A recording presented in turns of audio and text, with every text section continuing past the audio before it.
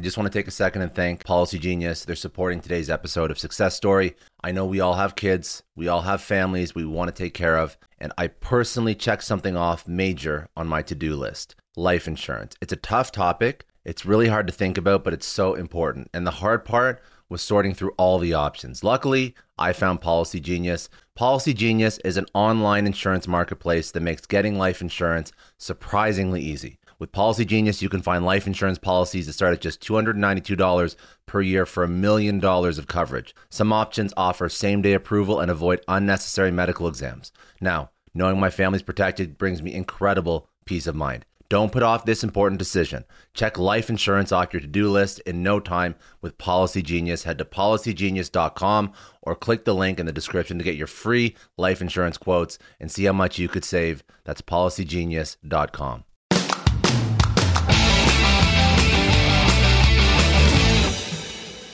Welcome to the Success Story Podcast. I'm your host, Scott Clary. On this podcast, I have candid interviews with execs, celebrities, politicians, and other notable figures, all who have achieved success through both wins and losses, to learn more about their life, their ideas, and their insights. I sit down with leaders and mentors and unpack their story to help pass those lessons on to others through both experiences and tactical strategy for business professionals, entrepreneurs, and everyone in between. Without further ado, another episode of the Success Story Podcast. All right. Thanks again for joining me. I'm with Kenny Meiselas, who is a named partner and head of the music department at Grubman Shire, Meiselas and Sachs, where he represents incredible superstar recording artists, DJs, producers, songwriters, celebrities. Let me start this off by just speaking through some of the names of people that he's worked with, just to sort of speak to the absolute impressive resume that Kenny has built up over his career. So his clients include some of the most influential stars in the music industry: Lady Gaga, Sean Diddy Combs, The Weeknd, Usher, Lil Wayne, Ella Mai, Future, Chris Brown, Carly Rae Jepsen, Rick Ross. The list goes on and on. He's represented the estate of Whitney Houston, Nas, Nora Jones, DJs, Avicii, Destructo, Timbaland, Zach Posen, some athletes, Carmelo Anthony, Mike Tyson. These are A-list names. Kenny has a transaction of negotiating deals for these A-list celebrities, not only on customary music-based deals for records, publishing, touring, and merchandise, but media transactions, sponsorships, endorsement, equity agreements, strategic partnerships, everything under the sun. Kenny is it seems like the go-to guy for a lot of these celebrities. But, thank you for joining me, Kenny. I really appreciate the chance to chat today. Thanks for having me, Scott. I look forward to our chat on the podcast. Yeah, no, this is very exciting.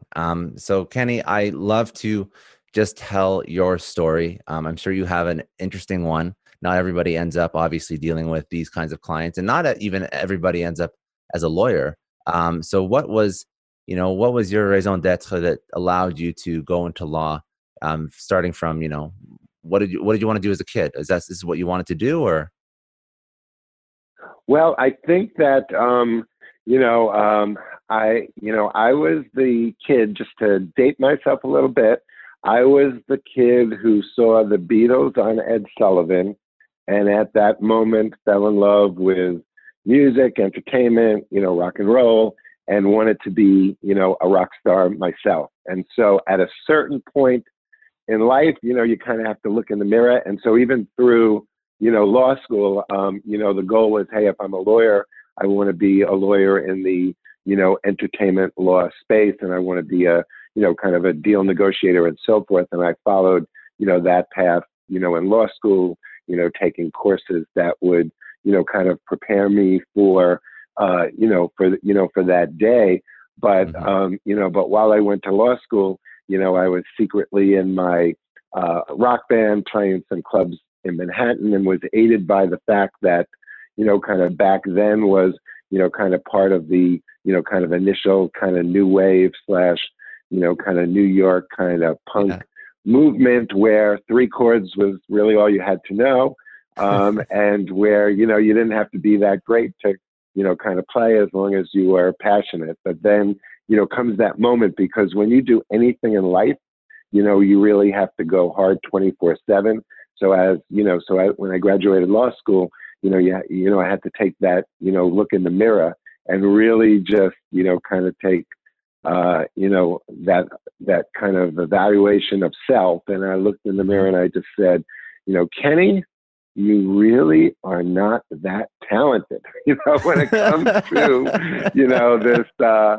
this rock star dream of yours. And so, the more realistic dream is for you to kind of pursue, kind of the business side of, that dream, which would be to pursue, entertainment, kind of law, now that I was, kind of graduating, law school. And so, so that led me to a place, and I wouldn't say, it's as hard as being a rock star, which is probably, the dream that, it probably is the hardest to fulfill.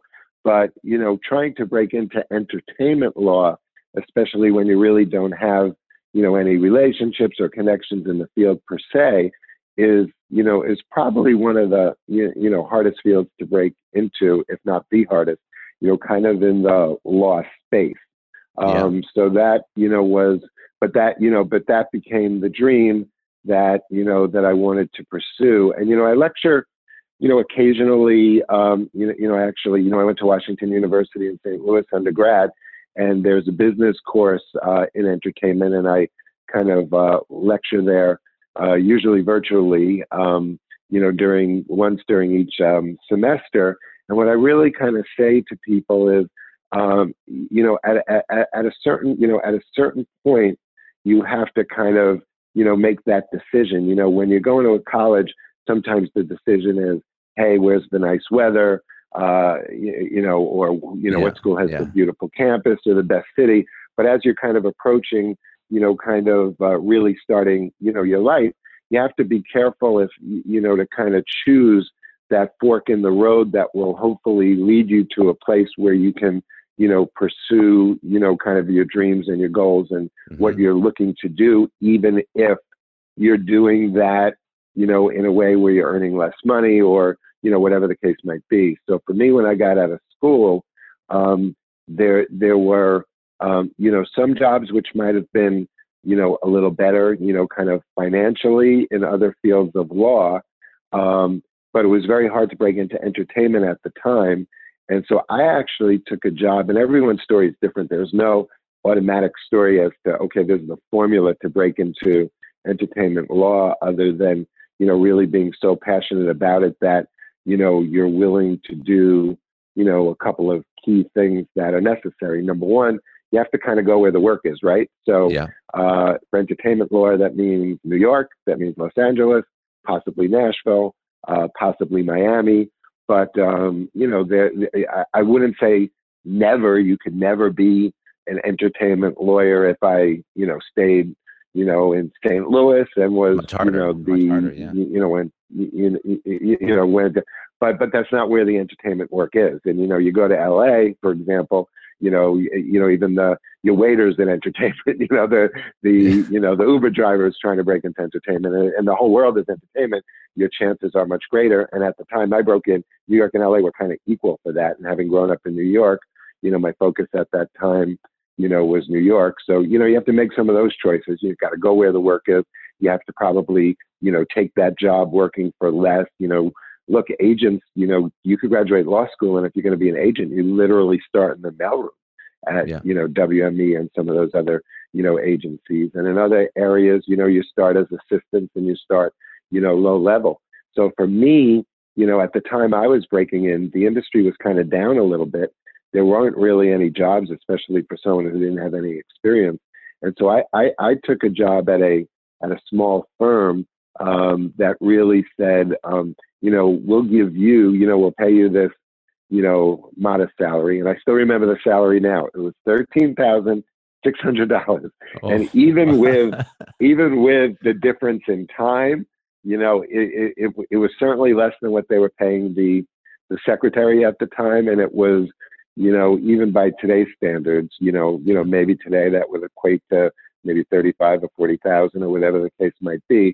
So for, a lawyer, kind of starting out, you were really kind of working for less. But the opportunity for me was to, kind of follow my path and follow, my dreams. And so the concept was that, they pay me that salary. And if I was able to bring in work and I could pursue the entertainment thing, I would get a third of the revenue from that client. So you're automatically starting out, entrepreneurial, in a certain way, which is different than a lot of other law jobs that start you off paying much more money. But we'll give you, you can keep a third of the fee, a third goes to overhead, and a third go to us, so that meant 2/3 went to them and a third went to me. And early on, I didn't really have, kind of the relationships or the connections or anything for that to really be meaningful, but it was an opportunity for me to pursue the dream. And then came the opportunity, and I always kind of say, you never know what that opportunity is going to be.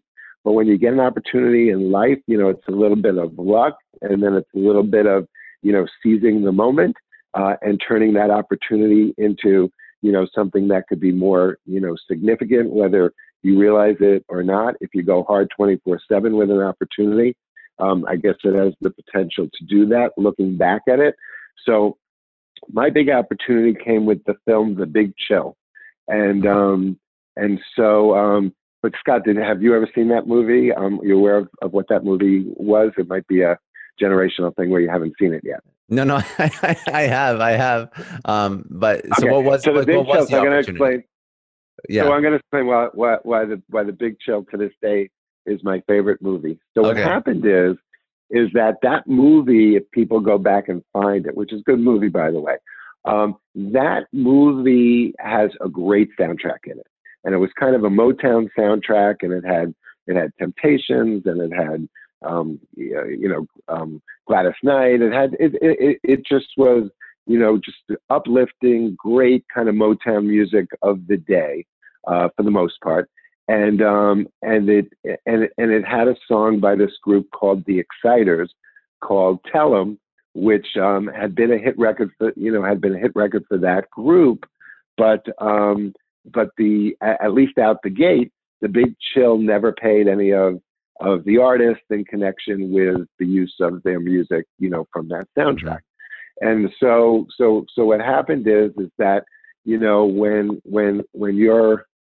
when you're a group that has had success, the entertainment business is so exciting when you're, the Exciters toured with the Beatles and they had these hit records and so forth and so on, that even if it's 20 years later, and you were an exploited group from the early 60s or whatever, you're still pursuing that dream 20 years later, 25 years later, and you're working on your album and you're hoping to tour and do dates and so forth, even though, you're in other businesses and you're earning money, other ways and so forth. So the group was still kind of pursuing, its career, although they made money, in different ways. I think, it was a girl group. The lead singer, Brenda Reed, who has an incredible voice. Her husband, Herb Rooney, was the kind of producer, songwriter, arranger of the group. And I believe he was in the cosmetics field at the time. But, the group was together and they were still trying to make it. And they were being managed by somebody who happened to work, in my building. And he too, because this was, a group from many years ago that was trying to make it. My memory was that his primary revenue came from the food business, where he did well, but he was also, as a fan of music, trying to be a music manager, and he was managing the Exciters and some other artists and so forth. And so when they didn't get paid, he walked down the hall, he knocked on the door, he went into the partner's office who I worked for, and he basically said, "Hey, they didn't pay the group, and the movie's a hit, and the song's all over the movie." And so the partner, who I worked for, I'm 20 whatever at the time, "Hey, Kenny, you like this stuff, come on in here."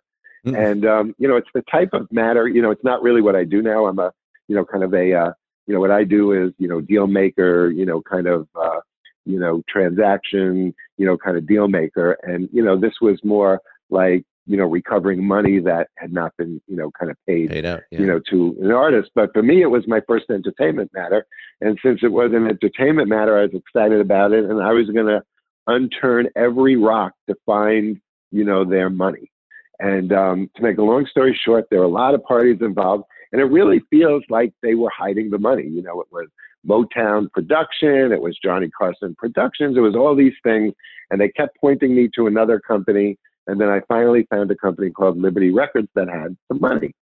And they were like, "Oh, we were looking for them." And I said, "Well, now you found them." And we got we got them to pay the money, which for an exploited group from the '60s was important money. And in the music business, royalty statements come twice a year usually, and including in the very important month of September when kids go back to school. Mm-hmm. So what happened is, what happened is after, kind of the first year, every year I'd kind of get the call in September, and I'd get the call and it was, "Hey, Kenny, it's Herb. How you doing?" And I go, "Hey, Herb, I'm good." He goes, "I'm coming in for the check today.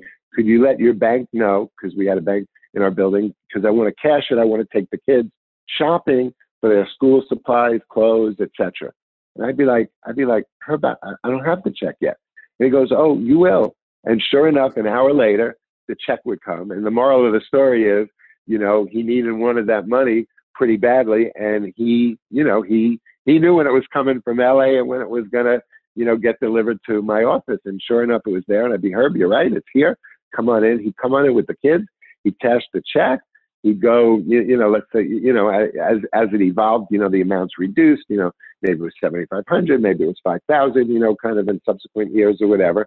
And he would take the kids and he'd, go to the mall and get them the supplies and what they needed for school.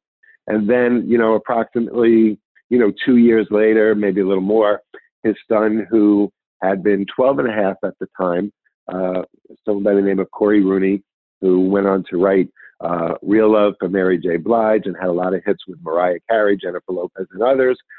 He came to the office with his partner, who was Prince Marky D, who was one of the Fat Boys, which was a big group at the time. And they came in together, and Corey said, "Look, my mother and father said that you've always been good to them. Mark and I want to write and produce, and he'd like to get out of the Fat Boys. Can you help us?" And so I was able to kind of navigate, his exit from the Fat Boys and, put them in position where they were able to, produce and, write, with each other.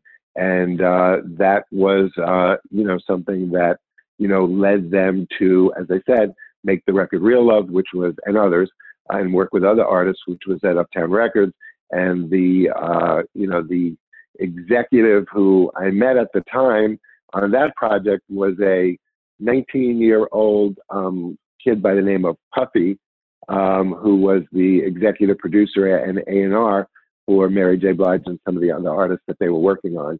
And so that, kind of was the build, which kind of, helped me break into the business.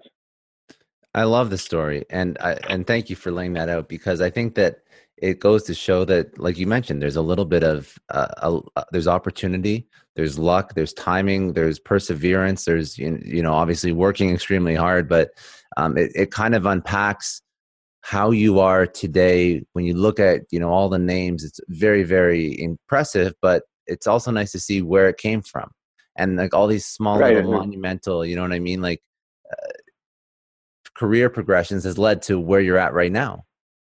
Right. And so the interesting thing was that, there's a part two to the story, because the first project that Corey Rooney and Mark Meiselas, did was for a successful, artist on the Uptown label. This is pre-Mary J. Blige.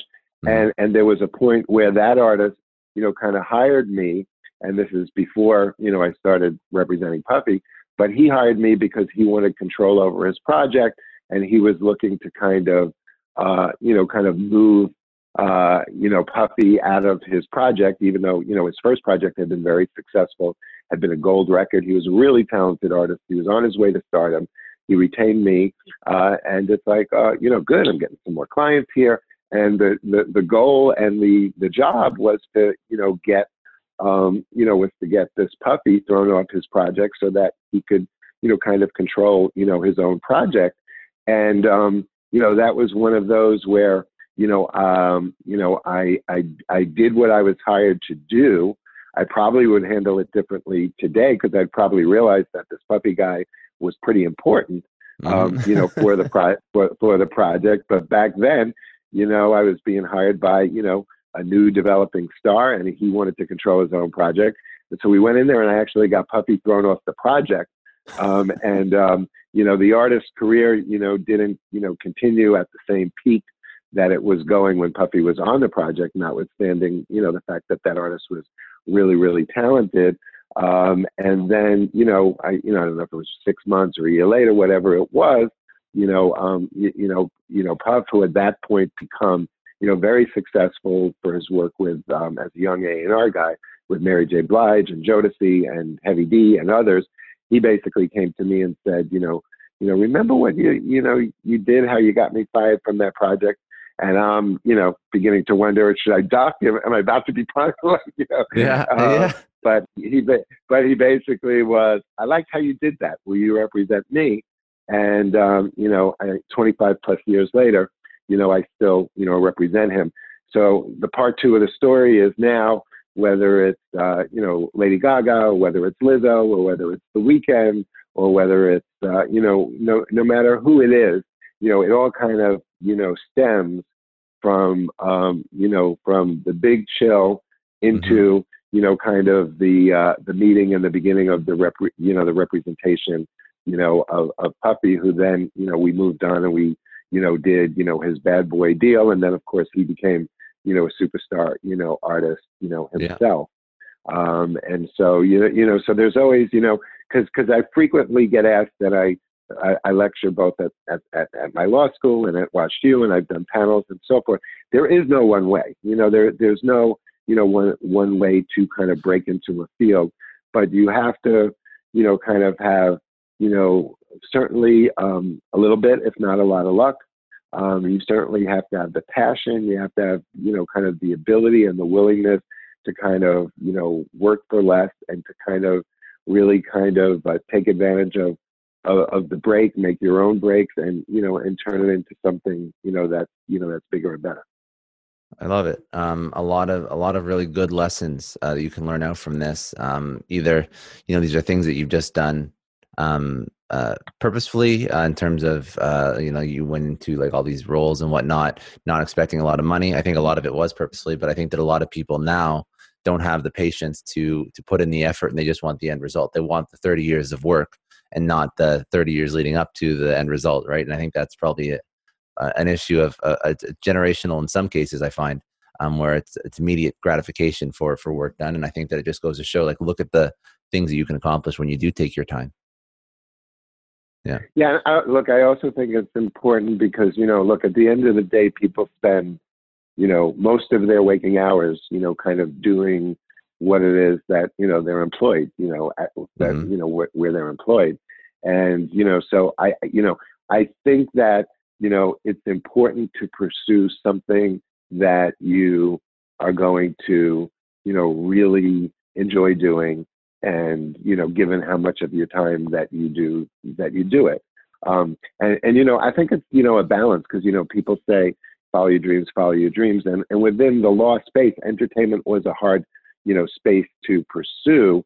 And I did follow it and I did follow the path, but I also had a fallback in that I was a lawyer. And if it didn't work out, I had another way to kind of work, to earn an income. But I also find you have to be a little realistic. You have to be able to look in the mirror and realize when you're not a rock star that you're not a rock star. That's a good point. Yeah. Sometimes people say, follow your dream, follow your dream, follow your dream, and they're, at a certain point, you see somebody and they're well past the age of the likelihood. There are always exceptions, but the likelihood that they're going to be, a rock star, a pop star, or whatever it is, and it's like, where's Plan B? Where's you have Plan A, but what's kind of the other side of Plan A, because you have a family, and obviously you pursued this for a minute, and it doesn't really seem to be happening. So you do see that also. I do think you have to pursue your dreams, but you have to pursue your dreams with backup plans and a sense of self-evaluation and reality and so forth. as well. Very well. Yeah, very well said. Now, as you've grown out, I guess once you start taking on some of these clients, I guess you brand yourself as somebody who deals in this type of law and these types of transactions. Um, what's it like working with your repeated client or your target clientele is a internationally known name? What type of, I guess, nuances is that put on you as an attorney, as a representative? Does it make the job harder, easier? Like, I'm assuming harder, but I'm curious to know. You know what? It's really, I don't think it's harder when it's what you love to do. I think that, for me, I think that, the story of the pursuit of the rock star career, whatever, however you define that, I think it's an important thing to understand, because what it's really kind of saying is that, I kind of come from a place where I am a creative person and would have liked to have been a creative person. And I just, I just kind of naturally relate kind of much better and enjoy relating with other creative people, Yeah. artists and athletes and their representatives than I do, kind of, relating to other people, in the corporate world per se. Yeah. And so because of that, I just think it's, naturally, easier, for me. And look, ultimately, when I became, successful, which was partially, due to, growing clientele, and, when Puff became Puff Daddy and became the biggest, kind of star, in the world, you're doing bigger deals, you're meeting other people are coming to you, hey, do for me what you did for Puff, and so forth and so on. And so I ultimately, had, an opportunity and joined, in partnership with Alan Grubman and his firm, where I've now been since, kind of, I think the beginning of 1998, I guess it is.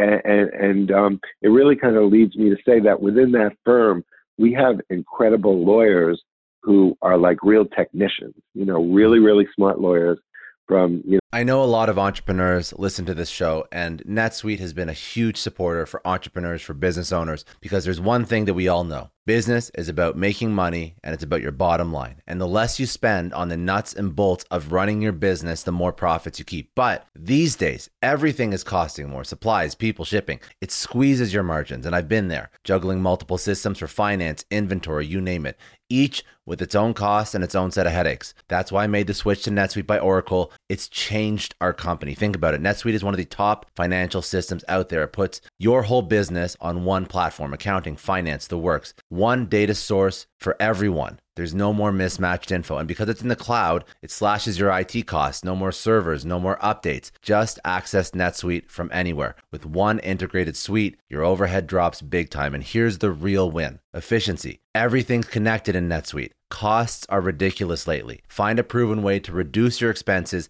and get better performance out of your team. It's a no-brainer, and that's what NetSuite offers. Over 37,000 companies have figured this out already. You have to join them. Right now, through to April 15th, NetSuite's got an incredible, flexible financing plan. Check it out and see the savings yourself at netsuite.com/Scott Clary. That's netsuite.com/Scott Clary. I don't know about you, but the idea of being harassed, scammed, or even worse, all because somebody found my personal information online, that's terrifying. Our political opinions, our addresses, even stuff about our families, it's out there for anyone to grab. And did you know that data brokers are allowed to sell information on over 98% of Americans? It's scary stuff. That's why I've partnered with Delete Me. I personally use Delete Me. They're a big friend of the podcast because I put myself out there online. So safety is a huge concern. hard. It's really scary how easy it is to find someone's details and information, but Delete Me creates a layer of protection that we all need. You tell Delete Me what you want gone, and they make it disappear from those sketchy data broker sites. And Delete Me doesn't stop. They constantly monitor the web to keep your information off those lists. It's like having a privacy watchdog that never sleeps. You need to take control of your data and keep your private life private by signing up for Delete Me. They're giving a special discount for all Success Story podcast listeners. Get 20% off your Delete Me plan when you go to joindeleteme.com/success and use promo code success at checkout. The only way to get 20% off is to go to joindeleteme.com/success and enter code success at checkout. joindeleteme.com/success. Hey everyone, I just want to take a second and thank the sponsor of today's episode, Heaven Hill Bottled and Bond Bourbon. Now, I don't have a lot of liquor sponsors on this show. Heaven Hill Bottled and Bond is actually one of my favorites. I've drank it for a few years now, and this is why we actually decided to work together. Heaven Hill Distillery, family owned since 1935, is a great entrepreneur story too. So there's 5 brothers. They filled their first whiskey barrels back in 1935, and their legacy still lives on today. Heaven Hill Bottled and Bond is aged over 7 years. That's 3 more than required by the Bottled and Bond Act of 1897. This means the best quality, the best purity, and the best consistency. This is not just average bourbon. It's the winner of the double gold medals at multiple 2023 World Spirits competitions, and they've won the very prestigious Triple Still Award. It's a very big deal in the liquor and bourbon world. Heaven Hill Bottled and Bond boasts an exceptionally smooth oak flavor, while its aroma offers a sweet blend of caramel and smooth vanilla. If you love bourbon, you need to try Heaven Hill Bottled and Bond. Available nationally, look for a bottle at your local store. Heaven Hill reminds you to think wisely, drink wisely. Think back to your last few days in the office. Did any of them leave you feeling really accomplished? Not the kind of day where you're running around like crazy, but where you've made real progress on something that matters. Because being busy doesn't always mean being productive, and I bet we've all been there. And maybe it's time to rethink what it means to get things done. Today's episode is sponsored by Belay, and what they help you do is, instead of getting sucked into emails and to-do lists, they help you delegate tasks and focus on big goals. They can connect you with top-notch US-based talent who are ready to take on those time-consuming tasks that bog you down. Let's be real. There are way more important things you could be doing than bookkeeping or wrangling a packed inbox. They have virtual assistants to handle all of those pesky administrative tasks, or accounting professionals to take care of all your financials. But here's the best part. You don't have to waste weeks searching for the right person. Belay's personalized matching service works quickly, sometimes matching you with the right talent to take stuff off your plate in under a week. Are you ready to try a different way of working? Check out Belay's list of the top 25 things you can delegate to a virtual assistant. It might just change your business and your life. Text SUCCESS, that's SUCCESS, to 55123 to get the list and to start transforming your to-do list with Belay. Thank you so much, Indeed, for sponsoring Success Story. For all business leaders out there, Indeed is a lifesaver. See, we're always driven by the search for better, but when it comes to hiring, the best way to search for a candidate isn't to search at all. Don't search, match with Indeed. If you need to hire, you need Indeed. Indeed is your matching and hiring platform with over 350 million global monthly visitors, according to Indeed data, and a matching engine that helps you find quality candidates fast. You're going to ditch the busy work and you're going to use Indeed for scheduling, screening, messaging, so you can connect with candidates faster. And Indeed doesn't just help you hire faster. 93% of employers agree Indeed delivers the highest quality matches compared to other job sites, according to a recent Indeed survey. Leveraging over 140 million qualifications and preferences every day, Indeed's matching engine is constantly learning from your preferences, so the more you use Indeed, the better it gets. Join more than 3.5 million businesses worldwide that use Indeed to hire great talent fast. And listeners of this show will get a $75 sponsored job credit to get your jobs more visibility at Indeed.com/Clary. Just go to Indeed.com/Clary right now and support our show by saying you heard about Indeed on this podcast. Indeed.com/Clary. Terms and conditions apply. If you need to hire, you need Indeed. So from the best schools, from the best backgrounds, and they really can dot every I, cross every T in agreement. And answering your question, a lot of those people kind of come to me and they go, I don't know how you kind of deal with, the artist and this and that, and with full appreciation for what they do. I said, well, I don't know how you dot that I on, page 27, paragraph Yeah. 23, B, C, 2, 3A, because I can't do that, nor do I. It's really important, but I can't do that, nor do I have the patience, to do that. So, I mean, I'm just kind of naturally, kind of more, kind of affiliated and comfortable with artists and creative people and their managers and people who are, in business, with them. And so, so for me, it's really, just, what I love doing. And it's not to say that some artists aren't more difficult than others and some issues aren't more difficult. Of course they are. But, Hmm. I'm kind of in my world and in that environment when I'm, with, Yeah. kind of artists in that world, more than if I was, sitting at, some corporate function or whatever the case might be. I guess I guess the difficulties that I would assume would occur is just because every life is so public, right? So you're always, and maybe this is a not correct assumption, but I guess really I was just thinking through, like, if every action that all of your clients do is always under scrutiny, as a lawyer, that would make me very stressed all the time. But I guess it's part of what you know how to do. It's part of what you know how to deal with. It's just you've done it for your whole career, and it's probably natural now to deal in these types of very public, open lives and environments.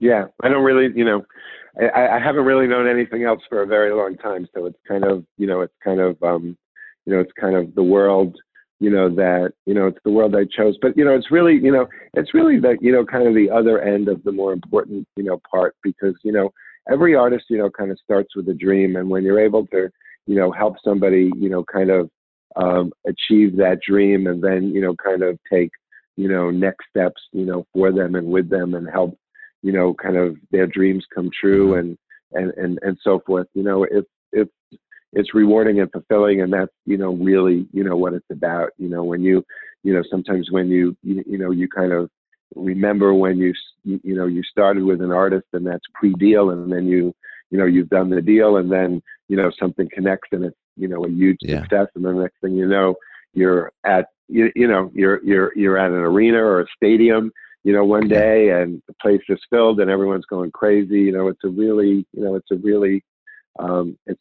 It's really, you really feel like you help somebody kind of achieve their dreams. And, Yeah. you've also done something which is giving so many people, pleasure by giving them the opportunity to, kind of, hear these great artists and so forth. And so, look, Agreed. I the like most that. important Yeah. thing of the artist and the talent, it's like, what I found is, look, it starts with artists and, and their incredible talent. But what I found is that, you could, for me, if someone's not, a great artist and doing great work, they can have, they can have, the greatest lawyer in the world, and they're unlikely to, achieve, the success level that they might be hoping to achieve. But Hmm. on the other hand, you can have artists who are incredibly successful, and if they don't kind of have the, kind of the transactional lawyer business partner, as well as, the right management and so forth, that, they could be incredible artists, but, not achieve what they need to achieve as big as they could, or be, as successful, financially and from a business perspective. So, first and foremost comes the incredible talent, but, the talent, desperately, kind of needs to partner with great people on the business side. And with what I do, it's really a team because, because in the music business, the transactional lawyer, what I do tends to be out front being, the deal maker, but the Hmm. managers are incredibly important. And the artists who I represent, some of them just have, great management, great agents, great record company partners, great tour promoting partners. And that's, so it really becomes a family, of relationships. And when you have the right relationships, that's, a very kind of key and important, important thing. Agreed. Agreed. Now, in terms of where, normally I just want to sort of figure out like where you want to take, your career in the future, but I would also be curious to get your insight as to the current pandemic that we're living through. How do you think that's going to change the entertainment industry? and how's that going to impact your job and the people that you work with? So, that's something that, you kind of talk about and evaluate, every day, right now. First, the Yeah. most important thing is for everyone, obviously, to, stay healthy and safe, and to, kind of, protect themselves. And, that's hard for everyone to do, but it's certainly, kind of hard in a kind of a business and a medium where, people are always getting together, whether it is to, create the music or perform a concert or to really do anything. It's just Hmm. such social, interaction there. Look, the immediate future, is unknown. Obviously, I think, people need to do, what's smart and what's safe, and need to give it the appropriate time, that it requires, so that when people go back to work and we have public events and so forth, that that it really is over, and that we get past it, we get past this pandemic. But I do think, ultimately, the hope is that, things will, return to the way it was. It's Hmm. interesting. I've had some theoretical, kind of conversations with folks, and you take things and you kind of go, okay, let's look at movies. Let's look at movies. Let's look at, going out to dinner. Let's look at concerts and so forth. And so it's like, when I think of the movie theater, and it's like, and I love going to the movie theater, but when you think of the movie theater, it's like, okay, so I'm going to go to the 9 o'clock show. That means someone's going to have been not only going to sitting in a theater full of people, but somebody's going to have sat in those chairs from 1 o'clock to 3 o'clock, the 1 o'clock show, the Yeah. 3 o'clock show, the 5 o'clock show, 7 o'clock show. And then I'm going to come there for the 9 o'clock show. They've been sitting there, they've been eating, they've been, and you almost feel, and I hope not, but you almost feel like the movie theater thing, may, change, I've heard may that change, before. and be a little slower coming back, especially because you have alternatives, and you see that movies are being released on demand, and you have Netflix options and other things. So that's an interesting kind of, okay. Then you look at, going out to dinner and so forth, and the concept, especially, in New York City, being at those restaurants where, everyone's packed on top of each other. There's always been fun, kind of great, social experiences. But, I can have a couple of, I can have three couples at the house, and, Hmm. we can get that we can get the food, brought in or made without kind of exposing myself to, so, you wonder a little bit, like, how quickly are people going to want to run and thrust themselves into that environment? To me, on the concert side, when Billie Eilish is in town, the kids are going to want to see Billie Eilish. When Post Yeah. Malone, when The Weeknd, when those artists are coming to town, like, I know how it was for me, when Bowie came to town, or when, Hmm. I had an opportunity to see one of my favorite groups, and, I was a teenager in my, 20s, or whatever the case might be. So I actually think that as soon as it's safe, I actually think the concert business, should, is going to come back, and come back, kind of quickly, because there's no replacement. There's no alternative. There's no, like, Netflix for, like, going to Yeah, see that's Billie true. Eilish in person, or going to see The Weeknd, in person, or anything like that. So I think that, I actually think the concert business should come back, stronger than ever, as soon as it's, kind of safe. Maybe, kind of those acts that appeal to older people, such Hmm. as, Rolling Stones and things like that. And maybe, those people go, I don't need to see them for the 10th time. I Yeah. don't need to go. Maybe those are a little slower, but I think the kids are going to want to see, those artists when they come to town. And, when those artists come to certain towns, I mean, that's almost a once in a lifetime experience. Yeah. Especially in some of those towns that aren't New York or LA. I remember when I was at Wash U in St. Louis, when artists came to town, that was a big moment, because not every artist came to St. Louis, and you wanted to go see those shows. So, look, you really don't know, but look, the hope is that, when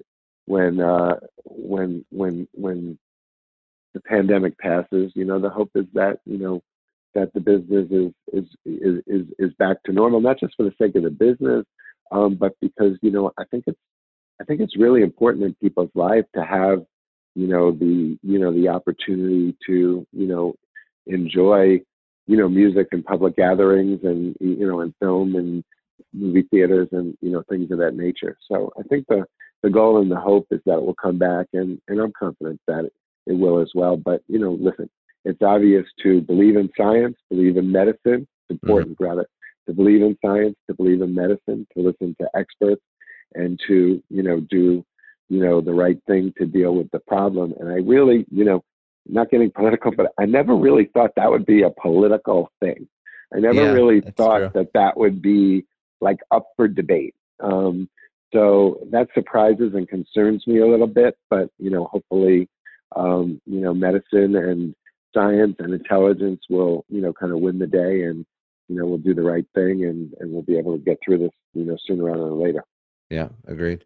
And you deal with such incredible people. Where do you want to take your career next? Like your repertoire is amazing. Is there anything that you would like to accomplish, or is it like for right now it's just like you're happy with the way things are going? I would love to just like pick your brain when you've done all this stuff in your life. What's next? So the good thing is that this is what I really dreamed of doing. And so, so I'm really, kind of happy and content doing it. And I'm not, I'm not really like, kind of, thinking, what's next or what's, different. Yeah. One of the things that kind of keeps it, exciting and new is that, new artists, come their way, so, so in 2012, I heard of this artist, The Weeknd, who was, who was creating a sensation in Toronto, where I think you're from. Yeah. And I took my, and I was approached by, the manager and some other folks who was in The Weeknd's camp. And I took my trip to Toronto, and I saw an artist who was just really, really special. And so, we've been working together ever since. And so, just kind of working, kind of with, the new artists at the same time, while, maintaining, your long relationships with the artists who, you've represented, for the prior years, the Puffs, the Ushers, et cetera. That really makes it feel new. And special, and different. Now, I will say that in 2016, so it was a couple of years back already, I actually helped develop a TV show that had really nothing to do with what I do, but I had partnered with a friend, Jeff Quantin, and his team, and we got a show called Notorious on Thursday nights at ABC at 9 p.m. And that was, fun for me. So Jeff, he's had a lot of shows on TV already, but it was, it was great having, a concept that, I developed with some other people that, literally, started from a concept and then kind of made its way all the way through the process of development, and then, getting, bids from both ABC and NBC to do the show. And we went with ABC, and our partners with Sony Studios on the deal, to then go through the pilot stage, have the pilot picked up and the show go on, and then get the coveted 9 o'clock, spot on Thursday nights. And it was written, the show is called Notorious. And, so, some folks can, find it. I think Amazon, has it, and we got 10 shows. But it was so funny. I got a very kind of funny lesson, in the TV business, because, it's a very difficult business, and this went very smoothly. So as the show kind of get picked up, which is, not an easy thing to happen, especially at a network, and especially, for, prime time Thursday nights, etc. I kind of joked to, my friends and partners. I was like, why didn't you tell me this business was so easy? I would have just been, I would have been doing it for years. And so, so we had this, they had this kind of big party for us the night before the show was premiering, and it was, it was exciting, and everyone's patting your back. And that night I think we did like a 1.1 which today is like incredible. And even then wasn't so bad, but they acted like someone died. and, and so all of a sudden, when it had gone so smoothly and seemed, so easy, and when the next week, I think the 1.1 either stayed the same or became a 1.0 or whatever the case might be, it was very clear that the show did not have a long life.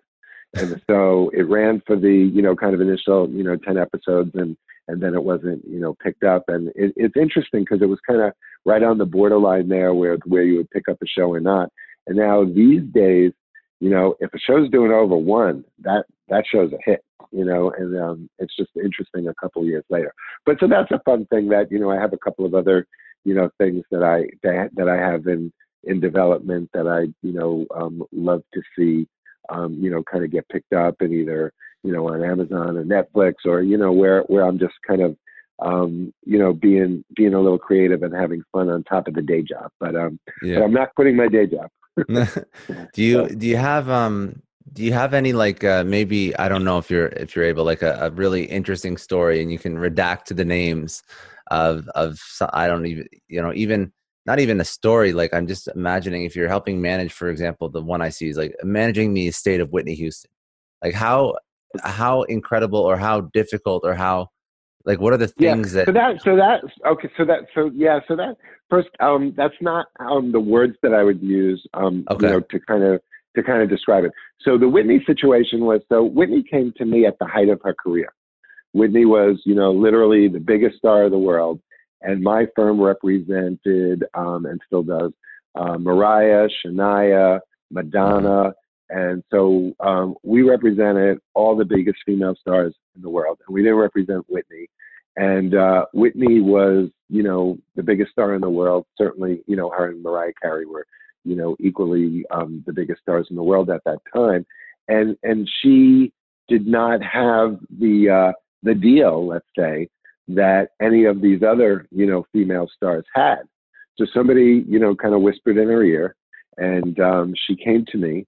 And so I started, and the firm started representing, her at that time, literally, at the height of her career.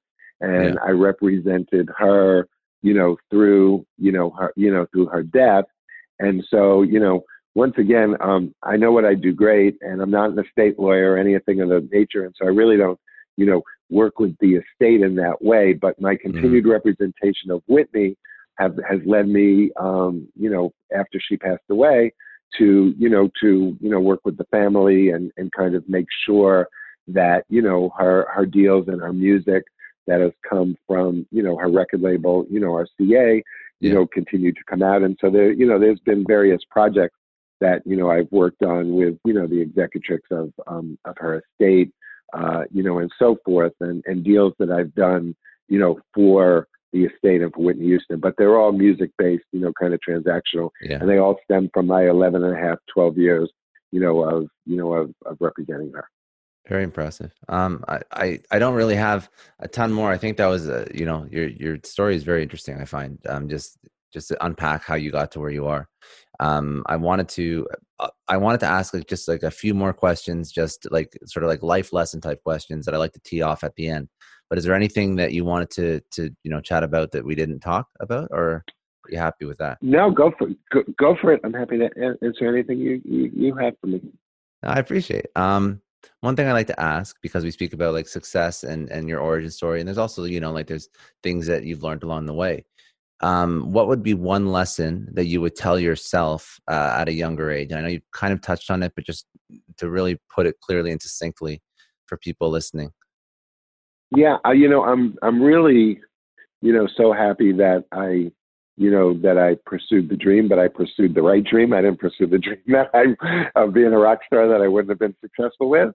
And I think that's an important lesson. I remember, one great conversation, that I had with my father, kind of early, on, and, both parents, of course, were, great, kind of influences, in my youth and growing up and so forth. And when I was kind of talking about, kind of, going to college and careers and all that sort of stuff, my father, who like worked, 6 days a week, Monday nights, all day Saturday, really, really showed what hard work and, kind of dedication and supporting, kind of a family was all about. He said, something like, well, accounting's a good field to go into. And I was like, I can't, I could never do that. And all respect to people who can, but math is not my strong suit, nor does it, kind of interest me or whatever. And I said, that to me, that, I feel that's boring. And my father was, well, sometimes the things that you think are boring as a kid are the things that, help you go on vacations and help you, buy a car and help you support a family. So, from that perspective, it's not that boring. It's kind of like a means, kind of to an end. And I think for someone coming out of a depression era, that's appropriate, kind of thinking. And I think that it just wasn't, for me and my way of thinking. But I think there's kind of that side of responsibility and self-evaluation that led me to be able to say, well, look, I'm not going this accountant route. I want to do something I love. And I think that's important for people to do. But I think there was enough, enough of a conservative side and enough of that voice still in my head that made me say, hey, you had fun, playing around at some clubs and pretending, you're a rock star, but that's not the road, you should go. So even though it appeared to be kind of rejected advice, it really wasn't fully rejected advice, because that, led to, the approach that I made. And so I think that, as I said, I think you got to be smart and balanced, but I do feel that since you spent so much time, it wouldn't be enough for me that, okay, this is what gives me my 2-week vacation. You really need to go to work really enjoying what you're doing every day. Mm-hmm. That's great. That's great advice. And the last question is, people that have achieved some levels of success, I find that they always have like a go-to resource to continually try and improve any aspect of their life. And I was curious, what would you recommend? It could be like a book, it could be a person, it could be a podcast, it could be an Audible. Is there anything that you enjoy like consuming that really can help someone else? Maybe it doesn't have to be law. Obviously, that's not something you can really pass on a podcast, but you can learn bits of it, but not all of it. But is there anything that you like to dive into?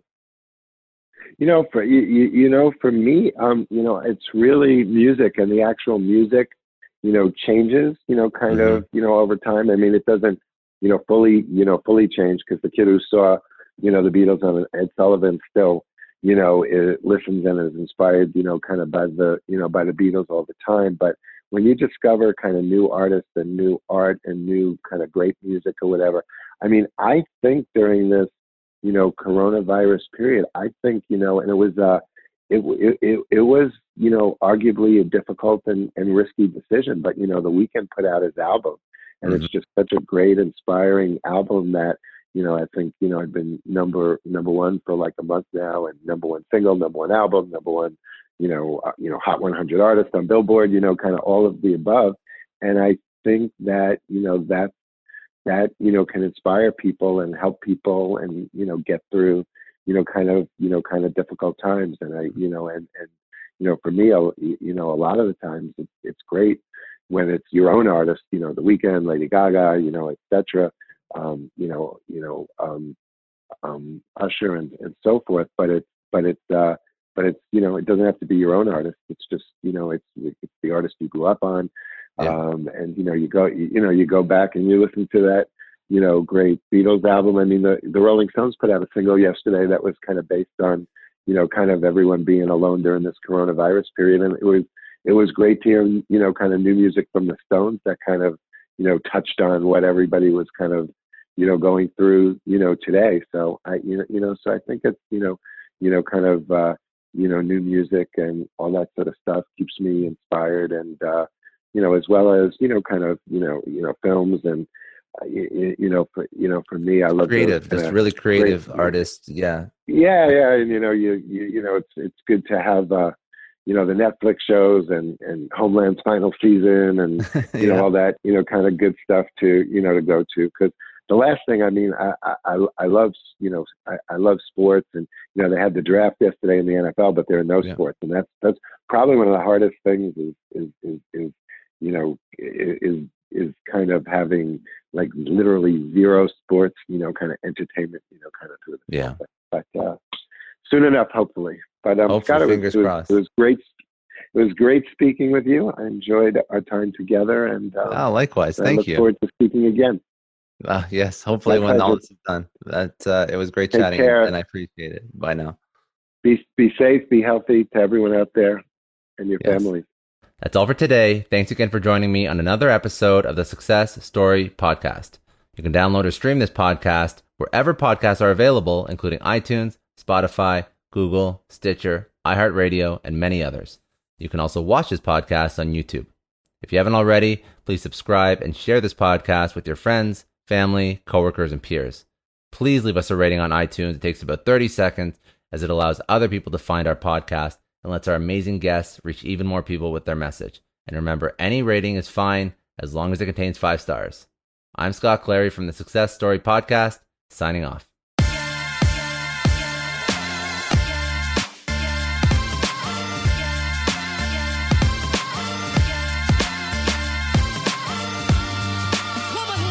I know a lot of entrepreneurs listen to this show, and NetSuite has been a huge supporter for entrepreneurs, for business owners, because there's one thing that we all know. Business is about making money, and it's about your bottom line. And the less you spend on the nuts and bolts of running your business, the more profits you keep. But these days, everything is costing more. Supplies, people, shipping. It squeezes your margins, and I've been there, juggling multiple systems for finance, inventory, you name it, each with its own costs and its own set of headaches. That's why I made the switch to NetSuite by Oracle. It's changed our company. Think about it. NetSuite is one of the top financial systems out there. It puts your whole business on one platform: accounting, finance, the works. One data source for everyone. There's no more mismatched info. And because it's in the cloud, it slashes your IT costs. No more servers, no more updates. Just access NetSuite from anywhere. With one integrated suite, your overhead drops big time. And here's the real win: efficiency. Everything's connected in NetSuite. Costs are ridiculous lately. Find a proven way to reduce your expenses and get better performance out of your team. It's a no-brainer, and that's what NetSuite offers. Over 37,000 companies have figured this out already. You have to join them. Right now, through to April 15th, NetSuite's got an incredible, flexible financing plan. Check it out and see the savings yourself at netsuite.com/Scott Clary. That's netsuite.com/Scott Clary.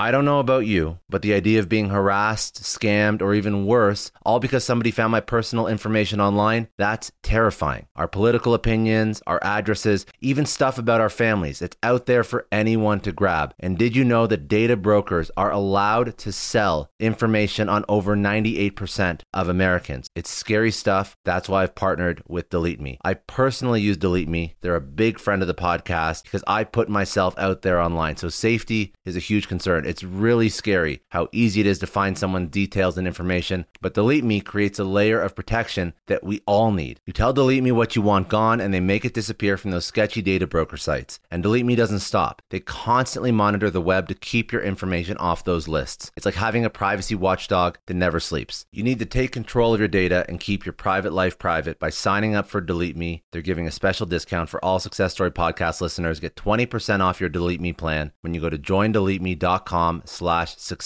and use promo code success at checkout. The only way to get 20% off is to go to joindeleteme.com/success and enter code success at checkout. joindeleteme.com/success. Hey everyone, I just want to take a second and thank the sponsor of today's episode, Heaven Hill Bottled and Bond Bourbon.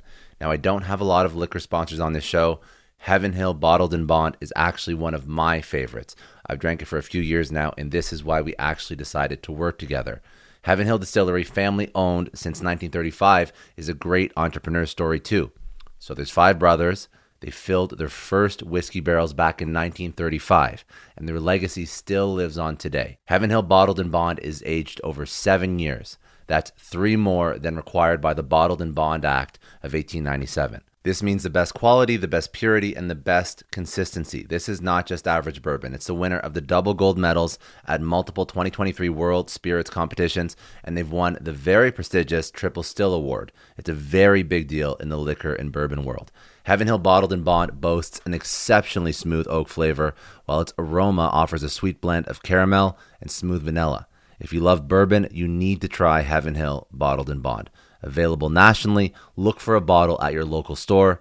Heaven Hill reminds you to think wisely, drink wisely. Think back to your last few days in the office. Did any of them leave you feeling really accomplished? Not the kind of day where you're running around like crazy, but where you've made real progress on something that matters. Because being busy doesn't always mean being productive, and I bet we've all been there.